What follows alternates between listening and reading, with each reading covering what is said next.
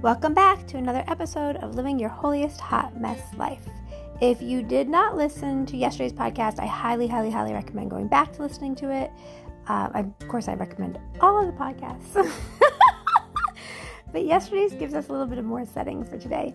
Yesterday, we talked about how Jesus is the gate between the sheep and the rest of the world. But what it really meant was that Jesus is the entrance, the gateway between us and everlasting life with God the Father. So today we are in the same chapter, John chapter 10, and while yesterday we were looking at verses 7 through 9, today we're looking at verses 14 through 15. And if you have not been with us all week, then this week we are going through the I am statements of Jesus. We'll be doing some of them next week as well, because there are 7 of them. And I know you might be thinking it's Advent, it's almost Christmas, it's December, why aren't we doing the Christmas story? And the short answer is that God told me to do this.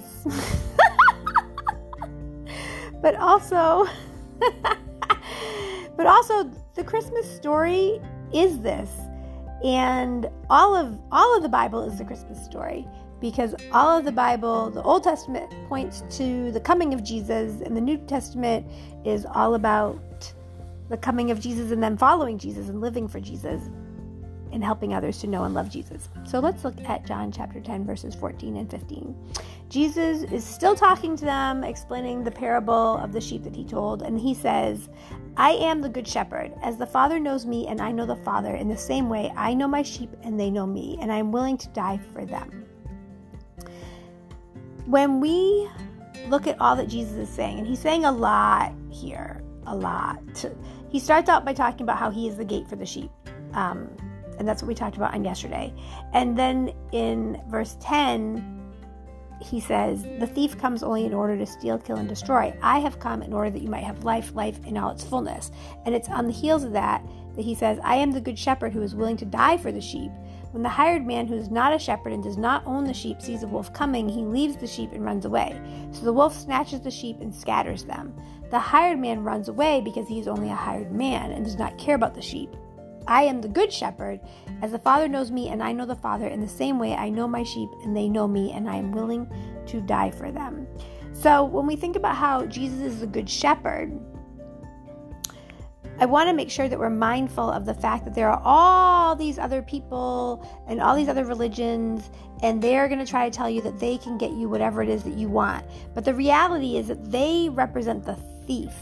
They represent the thief who comes only in order to steal, kill, and destroy. And we know that that's Satan, because he is trying to distract us from Jesus and distract us from everlasting life.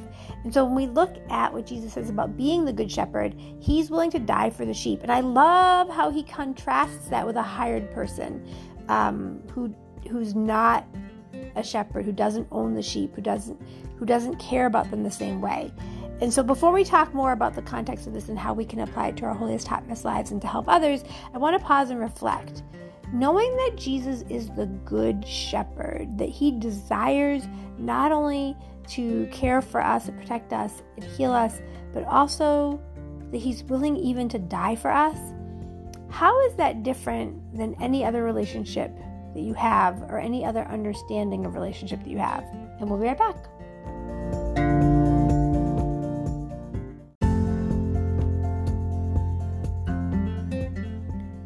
When I think about the difference between Jesus and literally anything else, whether it's a thing or a person or a situation or a theology, I think about how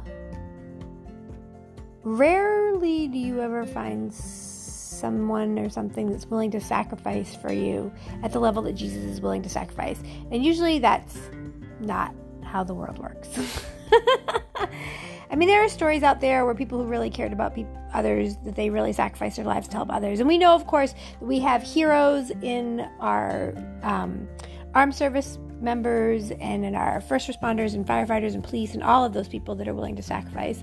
But I'm thinking about just in our everyday, daily lives, that Jesus is the only one in our lives, in existence, in the history of the world, who was willing to truly sacrifice and suffer so that for all eternity, the rest of us would have everlasting life with God.